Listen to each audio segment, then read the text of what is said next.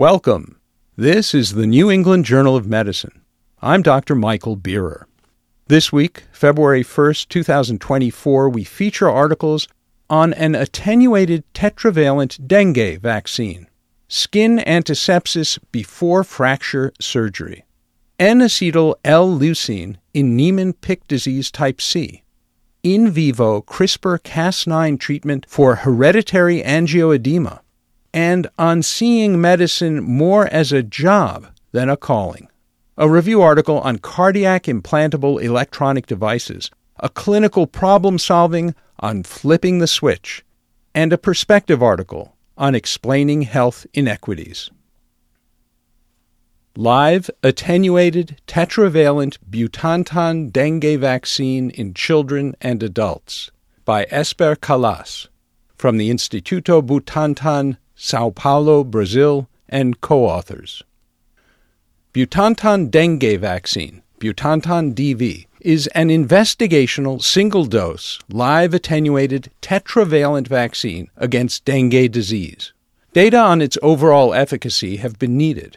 In this ongoing Phase 3 trial in Brazil, 16,235 children and adults were randomly assigned to receive Butantan DV or placebo, with stratification according to age. The overall 2-year vaccine efficacy was 79.6%, 73.6% among participants with no evidence of previous dengue exposure, and 89.2% among those with a history of exposure. Vaccine efficacy was 80.1% among participants 2 to 6 years of age, 77.8% among those 7 to 17 years of age, and 90% among those 18 to 59 years of age. Efficacy against dengue serotype 1 was 89.5%, and against dengue 2 was 69.6%. dengue 3 and dengue 4 were not detected during the follow-up period. Solicited systemic vaccine or placebo-related adverse events within 21 days after injection were more common with Butantan DV than with placebo, 58.3% of participants versus 45.6%. A single dose of Butantan DV prevented symptomatic dengue 1 and dengue 2, regardless of dengue serostatus at baseline, through 2 years of follow-up. Scott Halstead from Westwood, Massachusetts, writes in an editorial that efficacy trials involving 3 tetravalent dengue vaccines have been completed, including Dengvaxia, TAC-003, also known as Qdenga, and now Butantan DV, on the basis of protection against dengue virus that was shown during preclinical testing of the analogous TV-003 formulation developed by the National Institutes of Health. It was expected that a single dose of Butantan DV would provide protective immunity against all 4 dengue virus serotypes. The absence of cases of dengue 3 and dengue 4 undoubtedly is attributable to the introduction of Zika virus to Brazil in 2015. The number of Zika virus infections exploded to epidemic proportions and was followed in both 2017 and 2018 by an 80% reduction in total dengue cases and deaths. Among the 270 participants who received vaccine or placebo in the current trial by Calas and colleagues, and in whom clinical dengue illnesses developed during the trial, none were severely ill or hospitalized. This is in stark contrast to the frequency of severe dengue or hospitalization of vaccinees and controls in clinical trials of Dengvaxia and TAC-003. The World Health Organization's Strategic Advisory Group of Experts on Immunization, SAGE, has recommended that persons 9 years of age or older with evidence of at least 1 previous dengue virus infection receive 3 doses of Dengvaxia. SAGE is considering recommending that persons 6 to 16 years of age in countries where dengue is highly endemic receive 2 doses of TAC-003 without restriction. Given the realities of the dimensions of the dengue pandemic in the 20th and 21st centuries, a highly effective 1-dose tetravalent vaccine remains in high demand. Butantan DV clinical trials should continue and, if possible, be expanded. Skin antisepsis before surgical fixation of extremity fractures by the PREPIT investigators.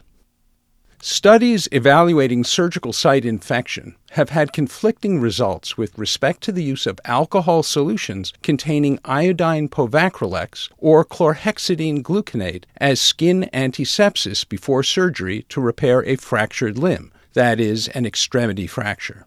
In this cluster-randomized crossover trial at 25 hospitals in the United States and Canada, hospitals were randomly assigned to use a solution of 0.7% iodine povacrolex in 74% isopropyl alcohol, iodine group, or 2% chlorhexidine gluconate in 70% isopropyl alcohol, chlorhexidine group, as preoperative antisepsis for surgical procedures to repair extremity fractures.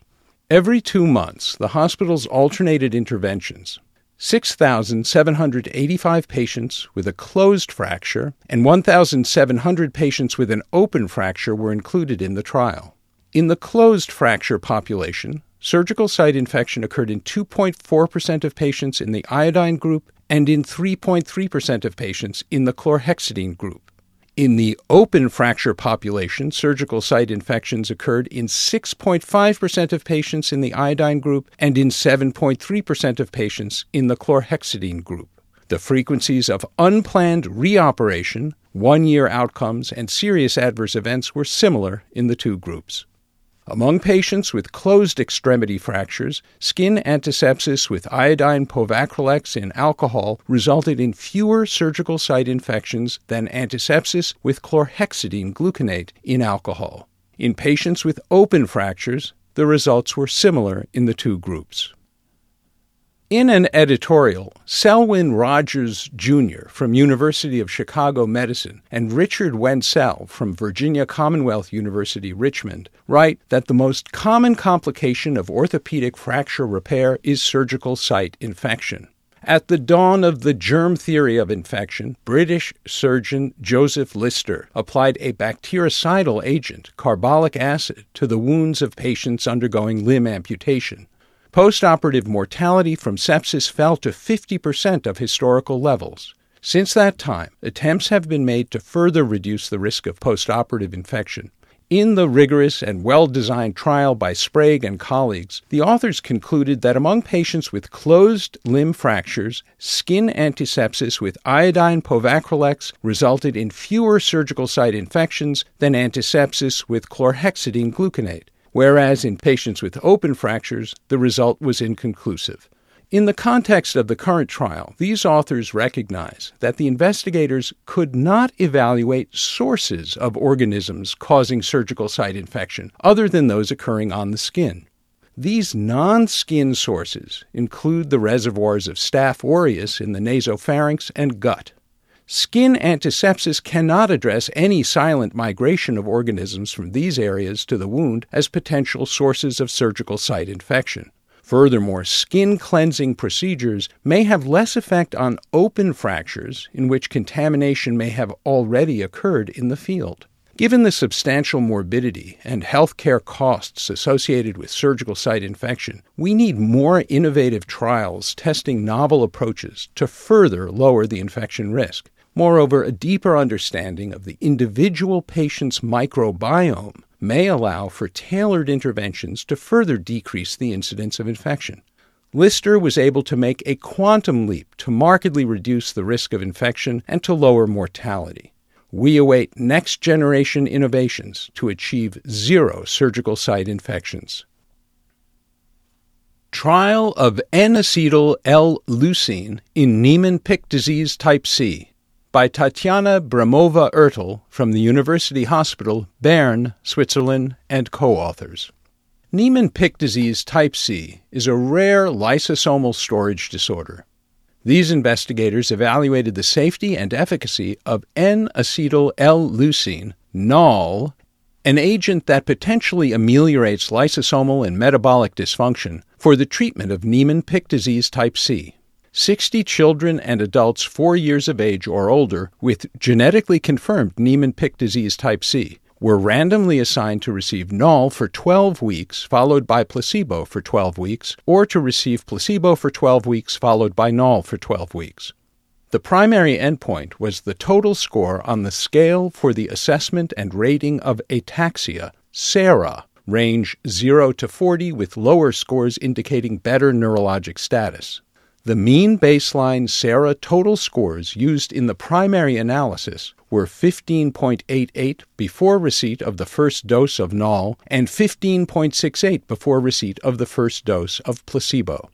The mean change from baseline in the SARA total score was minus 1.97 points after 12 weeks of receiving NEJM and minus 0.6 points after 12 weeks of receiving placebo. The results for the secondary endpoints were generally supportive of the findings in the primary analysis, but these were not adjusted for multiple comparisons. The incidence of adverse events was similar with NEJM and placebo, and no treatment-related serious adverse events occurred. Among patients with Niemann-Pick disease type C, treatment with NEJM for 12 weeks led to better neurologic status than placebo. A longer period is needed to determine the long-term effects of this agent in patients with Niemann-Pick disease type C. In a Science Behind the Study editorial, Cynthia Tift from the National Institutes of Health, Bethesda, Maryland, writes that Niemann-Pick disease type C is a lysosomal storage disorder of cellular cholesterol trafficking caused by biallelic mutations in NPC1, occurring in 95% of patients with the disorder, or NPC2, occurring in 5%. The phenotypic spectrum of Niemann-Pick disease type C spans rapid, fatal neurologic regression in infancy to late infantile, juvenile, and adult-onset forms characterized by splenomegaly, supranuclear gaze palsy, and neurologic features such as cerebellar ataxia, dysarthria, and progressive dementia. Bermova-Ertel and colleagues found a significant improvement in the total score on the SARA scale, the primary endpoint, with NEJM to treat Niemann-Pick disease type C. Clinical trials of N-acetyl-l-leucine, a racemate of NEJM, and N-acetyl-l-leucine appear to be largely empirically driven. Its mechanism of action has not been definitively elucidated. N-acetyl-l-leucine has been approved since the 1950s for the treatment of acute vertigo. In that context, it was thought to act by rebalancing hyperpolarized and depolarized medial vestibular neurons, as shown in animal models. Subsequently, Strupp and colleagues reported a short study in which they observed symptomatic improvement in 13 patients with degenerative cerebellar ataxias of differing causes, findings that ignited interest in repurposing the drug. Neuroinflammation in the central nervous system is a hallmark in the pathogenesis of most neurodegenerative lysosomal storage disorders.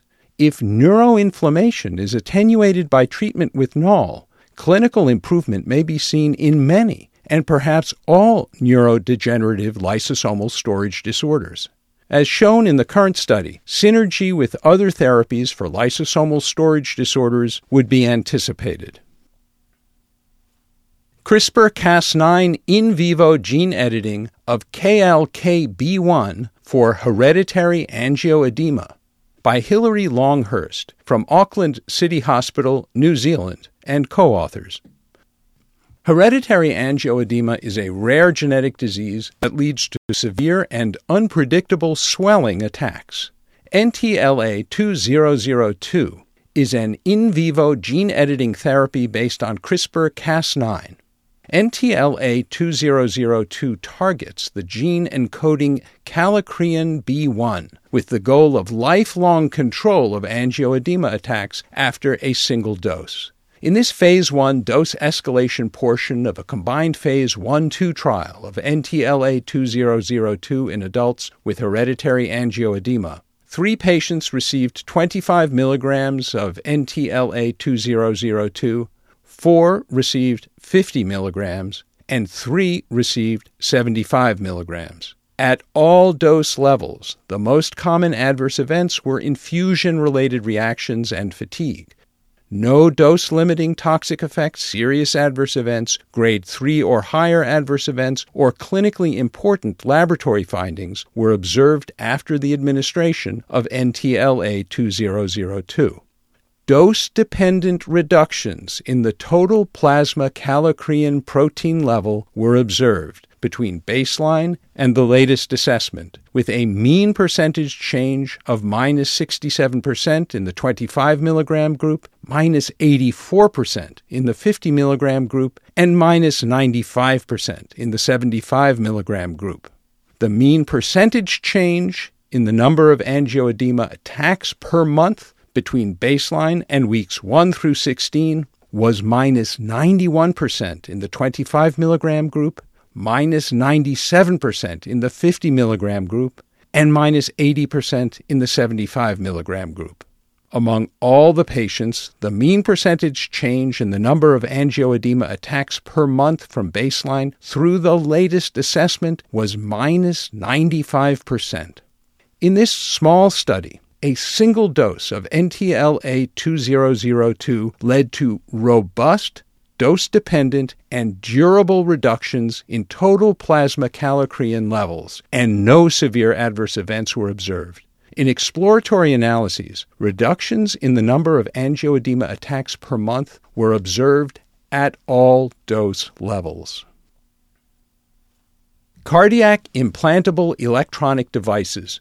A review article by Sana Al-Khatib from Duke University Medical Center, Durham, North Carolina. Cardiac implantable electronic devices, CIEDs, constitute a major breakthrough in the management of heart rhythm disorders. These devices largely include bradycardia pacemakers, biventricular pacemakers, and implantable cardioverter defibrillators, ICDs. In the United States, more than 400,000 CIEDs are implanted every year. The increasing number of patients with a CIED has made it necessary for all clinicians to have a basic understanding of what these devices do, the evidence supporting their use, their possible contribution to the overall clinical presentation, and the consideration of how they should be managed when surgery, a non-surgical procedure, MRI, or radiation therapy is planned. The field of CIEDs has evolved substantially in the past 2 decades, and evidence is accumulating with respect to which patients benefit most from different methods of pacing and various types of ICD. This review highlights new developments in cardiac implantable electronic devices, with an emphasis on pacemakers, newer modes of pacing, and implantable cardioverter defibrillators. The pivotal randomized trials supporting the recommendations and indications for CIED devices are summarized. Furthermore, the review includes a comparison of transvenous conventional pacemakers with leadless pacemakers, a figure showing how to select the best pacemaker type for a given patient, and summarizes the main differences among the transvenous ICD, the subcutaneous ICD, and the extravascular ICD.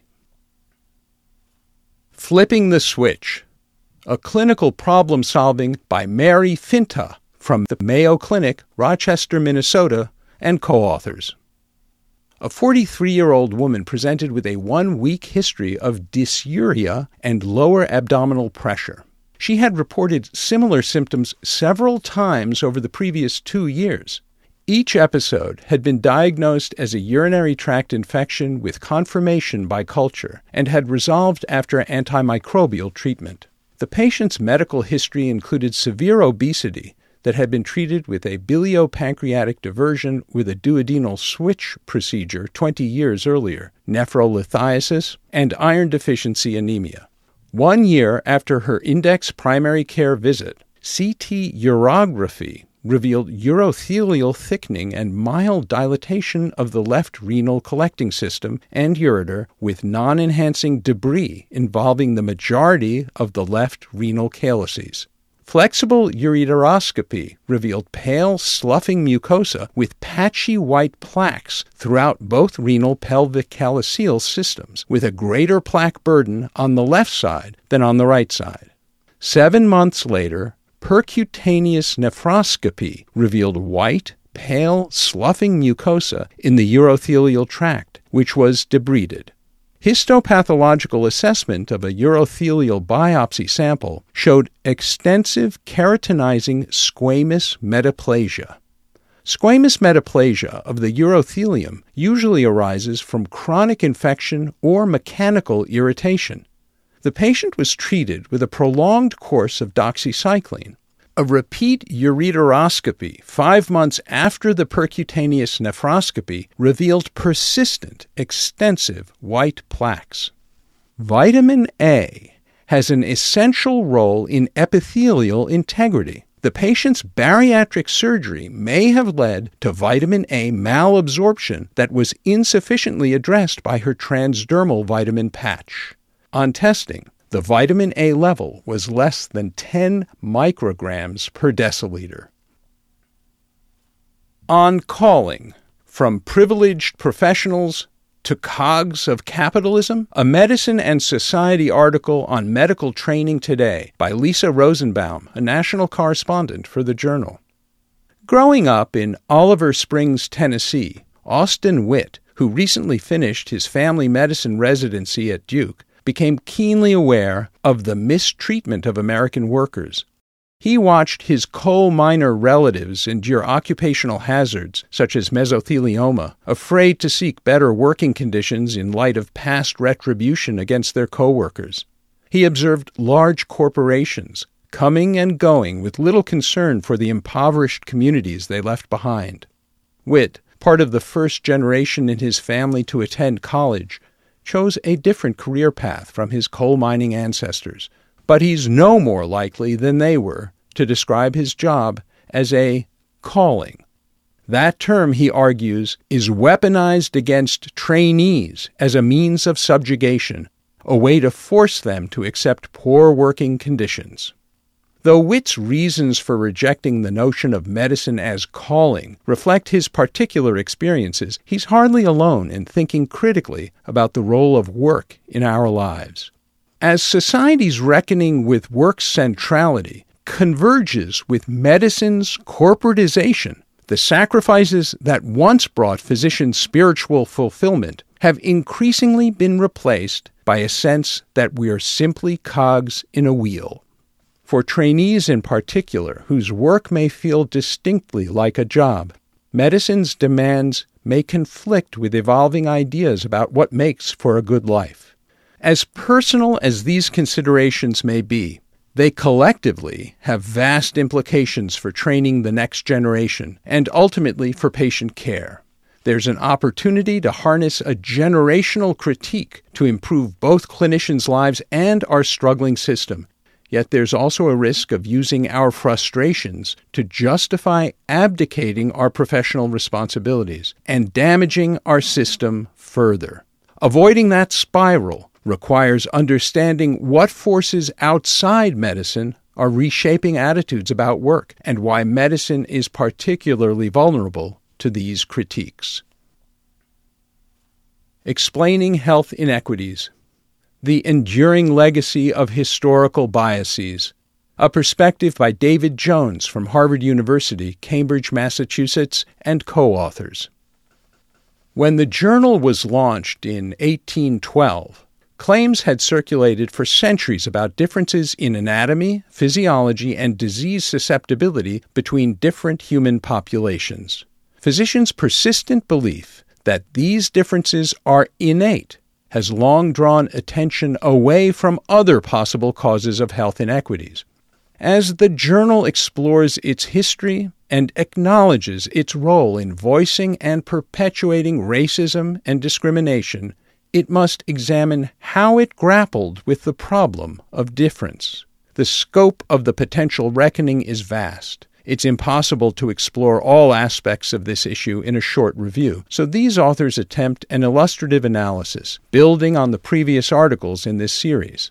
The evolving dynamics of comparative racial analysis can be demonstrated with two diseases that preoccupied 19th century physicians: tuberculosis and insanity. Tuberculosis was a leading cause of death. Insanity, little understood, fueled substantial speculation. Early on, many doctors followed the lead of Benjamin Rush, who argued that insanity and tuberculosis were rare among Africans and indigenous Americans. Rush attributed indigenous Americans' vigor to, quote, their principal occupations, specifically their lives spent in, quote, war, fishing, and hunting. A New York physician in 1847 emphasized diet, quote, phthisis is almost unknown amongst the Hebrews, the Indian races, and the African tribes which adhere to their primitive diet, similar to that prescribed by the wisdom of the Jewish lawgiver, enjoy the same immunity. An 1893 essay on tuberculosis argued that, quote, nature, when left to herself, is a very wise mother. Early writings praising the health of allegedly primitive Africans and indigenous Americans contrasted them with, quote, civilized white Americans. Doctors also invoked race in examining the origins of insanity. An 1845 excerpt reprinted from the American Journal of Insanity included testimonials from several physicians. A doctor who participated in the Cherokee removals, quote, never saw or heard of a case of insanity among them. Joseph Cinquet and other Africans who escaped La Amistad and won freedom from slavery reported that, quote, insanity was very rare in their native country. Health disparities worked in both directions. If something protected indigenous Americans and enslaved Africans against tuberculosis and insanity, something else left them vulnerable to the ill effects of alcohol. Although assertions of innate differences in racial susceptibility to diseases circulated widely, critiques in the journal emerged slowly. Racialized explanations of human differences have far-reaching consequences for medical theory and practice. Physicians' willingness to embrace and promote racist ideas bolstered societal preoccupations with racial hierarchies. Similar dynamics promulgated class bias, sexism, ableism, and other hierarchies. Editors share responsibility for this focus. As the journal gained a national and then international audience after World War II, its editorial decisions had ever wider impact. American medicine has long accepted racialized narratives that propagate social perceptions about white superiority. Deliberate thinking and action are required to resist those narratives. We must decide carefully which policies and practices are justified, scientifically and ethically, as we contend with the nature and meaning of human differences.